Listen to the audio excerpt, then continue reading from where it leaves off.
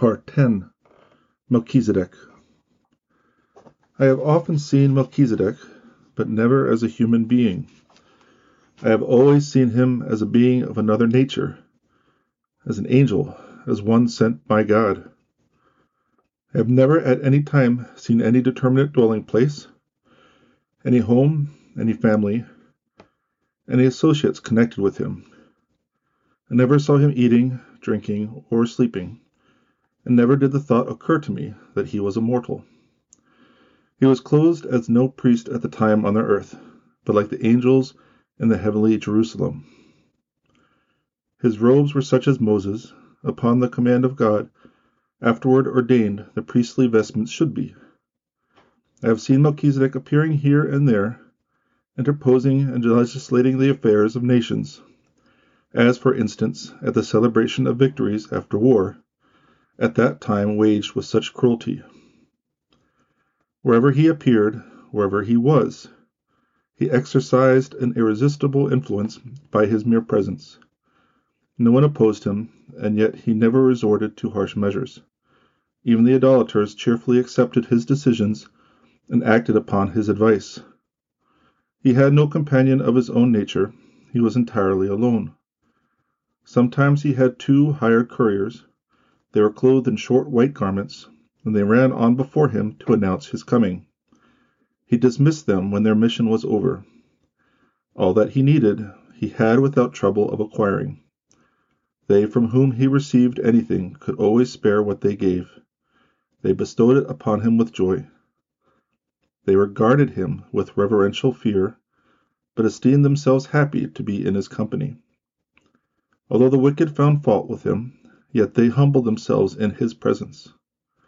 Melchisedech, that being of a higher order, was regarded by the great ones of the pagan world, those sensuous, godless men, in much the same light that an extraordinarily holy man will be looked upon at the present day, if he suddenly appeared amongst us as a stranger doing good to all around. Thus I saw Melchisedech at the court of Semiramis in Babylon, where she reigned with indescribable grandeur and magnificence. She caused immense buildings to be erected by her slaves, whom she oppressed far more severely than did Pharaoh the children of Jacob in Egypt. The most horrible idolatry was practiced among the Babylonians. Human victims were buried up to the neck in the earth, and thus offered in sacrifice. It is hardly credible to what a degree all kinds of luxury, magnificence, opulence, and the arts were carried. Semiramis also waged great wars. Her armies were composed of countless warriors, but these wars were almost always against nations off toward the east. She went not much westward. The nations toward the north were dark and sinister-looking people. As time went on, there arose in the kingdom of Semiramis a numerous people of the Semitic race. After the building of the tower, their ancestors had remained in Babylon. They lived as a little pastoral tribe under tents, raised cattle, and celebrated their religious ceremonies by night, either in an open tent or under the starry sky. Many blessings attended them. They were prosperous in all things, and their cattle was always remarkably fine. Semiramis, the diabolical woman, resolved to exterminate this tribe. She had already destroyed a great many belonging to it. She knew from the blessing attending them that God had merciful designs over them. Therefore would she, as an instrument of the devil, oppose them. When the distress of these people was at its height, Melchisedech appeared. He went to Semiramis, demanded permission for them to depart, and rebuked her for her cruelty. Semiramis yielded to his desires, and he led them in different bands toward Palestine. Melchisedech dwelt in a tent near Babylon, and here he broke that bread to the good people, from which they received strength to depart. He pointed out to them here and there in Canaan places suitable for settlements, and they received from him lands of various quality. He divided them off according to their purity, in order that they should not mix with others. Their names sounded like Samanin or Seminin. Melchisedech pointed out to some of them as suitable for a settlement the region which was afterward the site of the Dead Sea. But their city was destroyed with Sodom and Gomorrah. Semiramis received Melchisedech with great reverence. she secretly dreaded him on account of his wisdom. He appeared before her as the king of the morning star, that is, of the most distant eastern land. She fancied that he might perhaps woo her for his bride, but he spoke to her sternly, reproached her with her cruelty, and foretold to her the destruction of her pyramid at Memphis. Semiramis grew speechless from terror, and I saw the punishment that fell upon her. She became like a beast.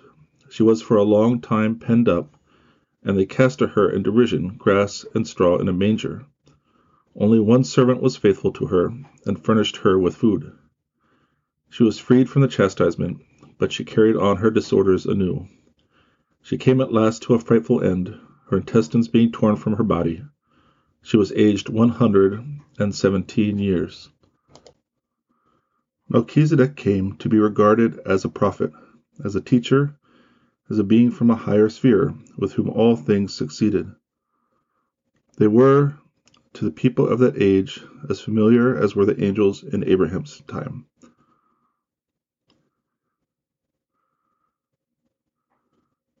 But diabolical apparitions also were frequent, in the same way as false prophets rose up by the side of the true.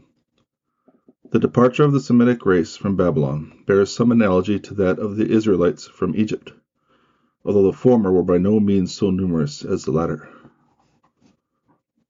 Of the 70 sees whom Melchizedek settled in Palestine, I saw long before the coming of Abraham 3 men on the so-called Bread Mountain, in the neighborhood of Tabor.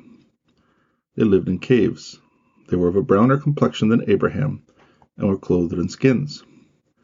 They bound a great leaf on their head to protect them from the sun. Their life, modeled on that of Enoch, was a holy one. Their religion was simple, though full of mysterious signification, and they had visions and revelations which they easily interpreted. Their religion taught that God will unite himself with man. For that union they must prepare in every possible way. They also offered sacrifice. A third part of their daily allowance they exposed to the sun, either to be consumed by it or, perhaps, for the benefit of other needy creatures. That the latter was the case I also saw. These people lived quite solitary, apart from the rest of the inhabitants of the country. The latter were not yet numerous, and lived scattered here and there in abodes built in the style of fortified tent cities. I saw those 3 men going through the country, digging wells, cutting down forests, and laying the foundations of subsequent cities. I saw them driving the evil spirits from the air around whole regions and banishing them to other places, to poor, swampy, foggy districts. I saw again that the wicked spirits prefer such wretched abodes. I often saw these men wrestling with them. At first I wondered how cities could arise where they laid stones, which so soon became overgrown. Then I had another vision in which I was shown a number of places built on these sites.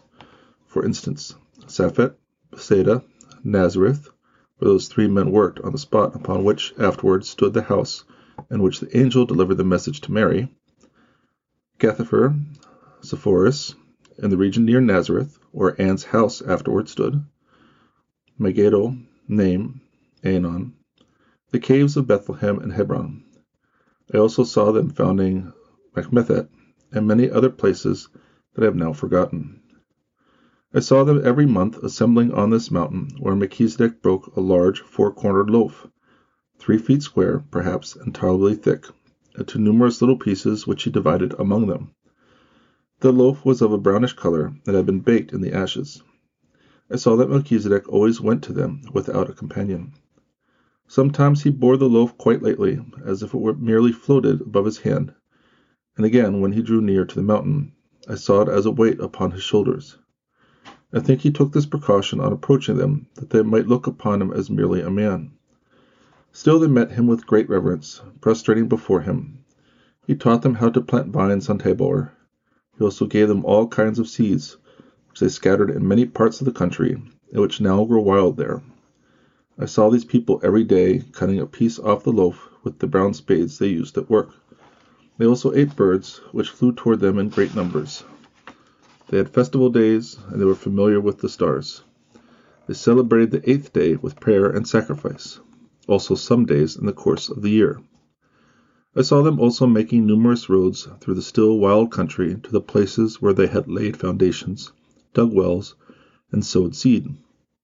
This they did that the people coming after them might, by following these roads, make settlements near the wells and fertile places prepared for them. I saw these 3 men often surrounded while at work by crowds of evil spirits, whom they could see. I saw these spirits, by prayer and the word of command, banish the swampy wastes. They departed instantly, and the men went quietly on with their work, clearing and purifying. They made roads to Cana, Megiddo, and Naim, and in this way they prepared the birthplace of most of the prophets. They laid the foundations of Abel-Mahula and Dothaim, and dug out the beautiful baths at Bethulia. Melchisedech still scoured the country alone and as a stranger. No one knew where he lived. The 3 Samarenses were old, but still very active. The site of the Dead Sea and in Judea, cities already existed. There were some also further north, but none as yet in the central regions. The Samarenses dug their own graves, and sometimes stretched themselves in them. One made his near Hebron, another in Tabor, and the third in the caves not far from Sephet. They were in a certain sense for Abraham what John was for Jesus. They purified the country, they prepared the land and the ways, they sowed good fruit, they brought water for the leader of God's people. But John prepared the heart for penance and a second birth in Jesus Christ. The Samarenses did for Israel what John did for the church. I have seen such men in other places also, where they had been introduced by Melchisedech. I often saw Melchisedech as he appeared in Palestine long before the time of Semiramis and Abraham, when the country was still a wilderness. He seemed to be laying it out, marking off and preparing certain districts. I saw him entirely alone, and I thought, what is this man doing here so early? There is not a human being in this place. I saw him near a mountain, boring a well. It was the source of the Jordan. He had a long, fine instrument which, like a ray of light, pierced the mountainside. I saw him in the same way opening fountains in different parts of the earth. Those early times, that is, before the deluge, I never saw the rivers gushing forth and flowing as they do now, but I saw volumes of water pouring down from a high mountain in the east. Melchisedech took possession of many parts of Palestine by marking them off. He measured off the site for the pool of Bethsaida, and long before Jerusalem existed, he laid a stone where the temple was to stand. I saw him planting in the bed of the Jordan the 12 precious stones, upon which the priests stood with the ark of the covenant at the departure of the children of Israel. He planted them like seeds, and they increased in size. I always saw Melchisedech alone, save when he had to busy himself with the uniting, the separating, or the guiding of nations and families. I saw that Melchisedech built a castle at Salem. It was rather a tent with galleries and steps round it, like the castle of Mensour in Arabia. The foundation alone was solid, for it was of stone. I think the 4 corners, where the principal posts stood, were still to be seen even in John's time. It had only a very strong foundation of stone, which looked like a fortification overrun with verdure. John had there his little hut of rushes. Look, that tent castle was a resort for strangers and travelers, a kind of safe and convenient inn near the pleasant waters. Perhaps Melchisedech, whom I have always seen as the guide and counselor of the still unsettled races and nations, kept this castle as a place in which to harbor and instruct them. But even at that time, it bore some reference to baptism. This was Melchizedek's central point. From it he started on his journeys to lay out Jerusalem, to visit Abraham, and to go elsewhere. Here also he gathered together and distributed families and peoples, who settled in various places. All this took place previously to the offering of bread and wine, which, I think, was made in a valley south of Jerusalem. Melchizedek built Salem before he built Jerusalem. Wherever he labored and constructed, he seemed to be laying the foundation of a future grace, to be drawing attention to that particular place, to be beginning something that would be perfected in the future. Melchizedek belongs to the choir of angels that are set over countries and nations, that brought messages to Abraham and the other patriarchs. They stand opposite the archangels, Michael, Gabriel, and Raphael. 11. Job. The father of Job, the great leader of the nations, was brother to Phaleg, the son of Heber. Shortly before his time occurred the dispersion of men at the building of the Babylonian tower. Job was the youngest of 13 sons. They dwelt north of the Black Sea near a mountain chain which was warm on one side and on the other cold and covered with ice. Job was forefather of Abraham. Abraham's mother was a great-granddaughter of Job, who had married into the family of Heber. Job may have still been alive at the time of Abraham's birth. He dwelt in different places, and his afflictions came upon him in 3 different abodes. Between the first and the second, there intervened a period of 9 years' prosperity. Between the second and the third, 7 years, and after the third, 12 years. His sufferings always befell him in a different dwelling place, but he never was so absolutely ruined as to have nothing left. He merely became quite poor when compared with his former circumstances. He always had enough left to pay all his debts. Job could not remain in his parents' house. His ideas and inclinations did not accord with theirs. Job adored in nature the one only God, especially in the stars and in the change from day to night. He spoke frequently of God's wonderful works, and offered to him a worship purer than that of those around him. He moved with his followers northward, from the Caucasus to a very miserable swampy region. I think it is now inhabited by a nation distinguished by their flat noses, high cheekbones, and small eyes. Here Job first settled, and things went well with him. He gathered around him all kinds of poor, abandoned creatures who dwelt in caves and bushes, and who lived exclusively upon the raw flesh of birds and animals taken in hunting. Job was the first who taught them how to cook their food. With their help he dug up and cultivated the land. He and his people wore at that time but little clothing, and they dwelt in tents. Job soon found himself the owner of immense herds in this place, among them numerous striped asses and spotted animals. Once 3 sons were born to him at one birth, and 3 daughters at another. He had as yet no city here, but went around among his fields, which extended to a distance of 7 leagues. No grain was cultivated in those marshy districts, but they raised a large sedge, which grows also in water, and whose pith was eaten either boiled or roasted. They dried their meat in holes dug in the earth, and exposed to the sun, until Job taught them how to cook it. They planted many species of gourds for food. Job was unspeakably gentle, affable, just, and benevolent. He assisted all in need. He was, too, exceedingly pure and very familiar with God, who communicated with him through an angel, or a white man, as the people of that period expressed it. These angelic apparitions were like radiant but beardless youths in long white garments that fell in heavy folds or strips around them. I could not distinguish which. They were girded, and they took food and drink. God consoled Job during his sufferings by means of these apparitions, and they passed sentence on his friends, his nephews, and his other relatives. He did not, like the nations around him, worship idols. They made for themselves images of all kinds of animals and adored them. But Job fabricated for himself a representation of the Almighty God, the figure of a child crowned with rays. The hands were held one above the other, and one was a globe upon which was depicted a little vessel riding on the waves. I think it was to represent the deluge of which, as well as of the wisdom and mercy of God, Job often spoke to his 2 confidential servants. The figure was portable and shone like metal. Job prayed before it and burned grain before it as a sacrifice. Smoke rose from the top of it as through a funnel. It was in this place that Job's first affliction befell him. The time that intervened between the different misfortunes recorded of him was not for him a time of peace. He always had to combat and struggle against the wicked races by whom he was surrounded. After his first affliction, he removed further up the mountain range, the Caucasus, where he again began anew, and where prosperity again followed him. He and his followers now began to clothe themselves less scantily, and their mode of life exhibited more refinement. From this, his second dwelling place, Job went, accompanied by a numerous train of followers, to Egypt, were at that time strangers called shepherd kings, and who were from his own native land, governed a part of the country.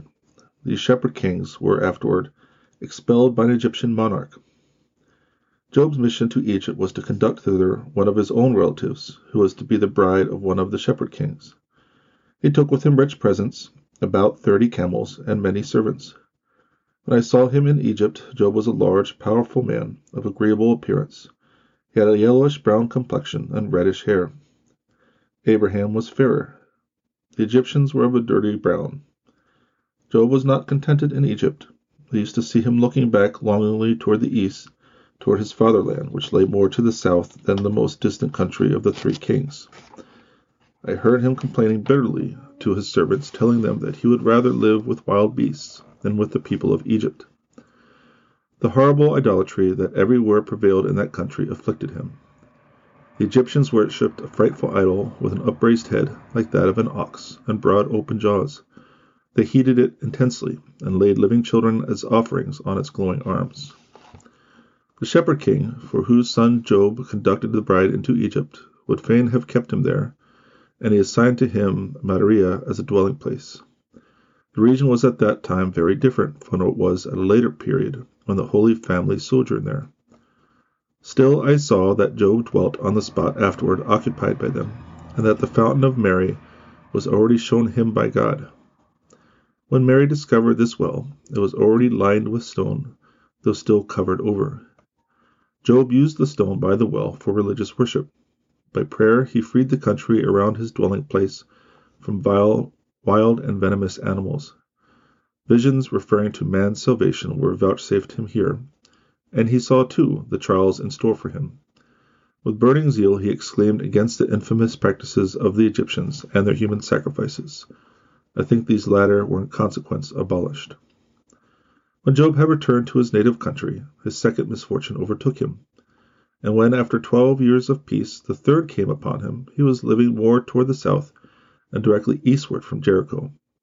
I think this country had been given to him after his second calamity, because he was everywhere greatly revered and loved for his admirable justice, his knowledge, and his fear of God. This country was a level plain, and here Job began anew. On a height which was very fertile, noble animals of various kinds were running around, also wild camels.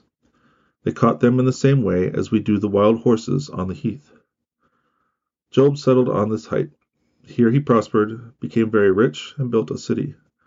The foundations were of stone, the dwellings were tents. It was during this period of great prosperity that his third calamity, his grievous distemper, overtook him. After enduring this affliction with great wisdom and patience, he entirely recovered, and again became the father of many sons and daughters. I think Job did not die till long after, when another nation intruded itself into the country. Although in the book of Job this narrative is given very differently, yet many of Job's own words are therein recorded. I think I could distinguish them all. Where the story says that the servants came quickly, one after another, to Job with news of his losses, it must be remarked that the words, "and as he still spoke of it," signify, "and while the last calamity was not yet effaced from the minds of men," etc. That Satan appeared before God with the sons of God, and brought an action against Job, is told in this way only for the sake of brevity. There was at that time much communication between the evil spirits and idolaters to whom they appeared in angelic form. In this way Satan incited his wicked neighbors against Job, and they calumniated him. They said that he did not serve God properly, that he had a superfluity of possessions, and that it was very easy for him to be good. Then God resolved to show that afflictions are often only trials, etc. The friends who spoke around Job symbolized the reflections of his kinsmen upon his fate. But Job longingly awaited the Savior, and he was one of the ancestors of the race of David. He was to Abraham, through the mother of the latter, who was one of his descendants, what the ancestors of Anne were to Mary. The history of Job, together with his dialogues with God, was circumstantially written down by 2 of his most trusty servants, who seemed to be his stewards. They wrote upon bark and from Job's own dictation. These 2 servants were named respectively Hai and Ois, or Ois. These narratives were held very sacred by Job's descendants. They passed from generation to generation down to Abraham. In the school of Rebekah, the Canaanites were instructed in them on account of the lessons of submission under trials from God that they inculcated. Through Jacob and Joseph, they descended to the children of Israel in Egypt. Moses collected and arranged them differently for the use of the Israelites during their servitude in Egypt and their painful wanderings in the wilderness, for they contained many details that might not have been understood, and which would have been of no service in his time. But Solomon again entirely remodeled them, omitting many things and inserting many others of his own. And so, this once authentic history became a sacred book made up of the wisdom of Job, Moses, and Solomon. One can now only with difficulty trace the particular history of Job, for the names of cities and nations were assimilated to those of the land of Canaan, on which account Job came to be regarded as an Edomite.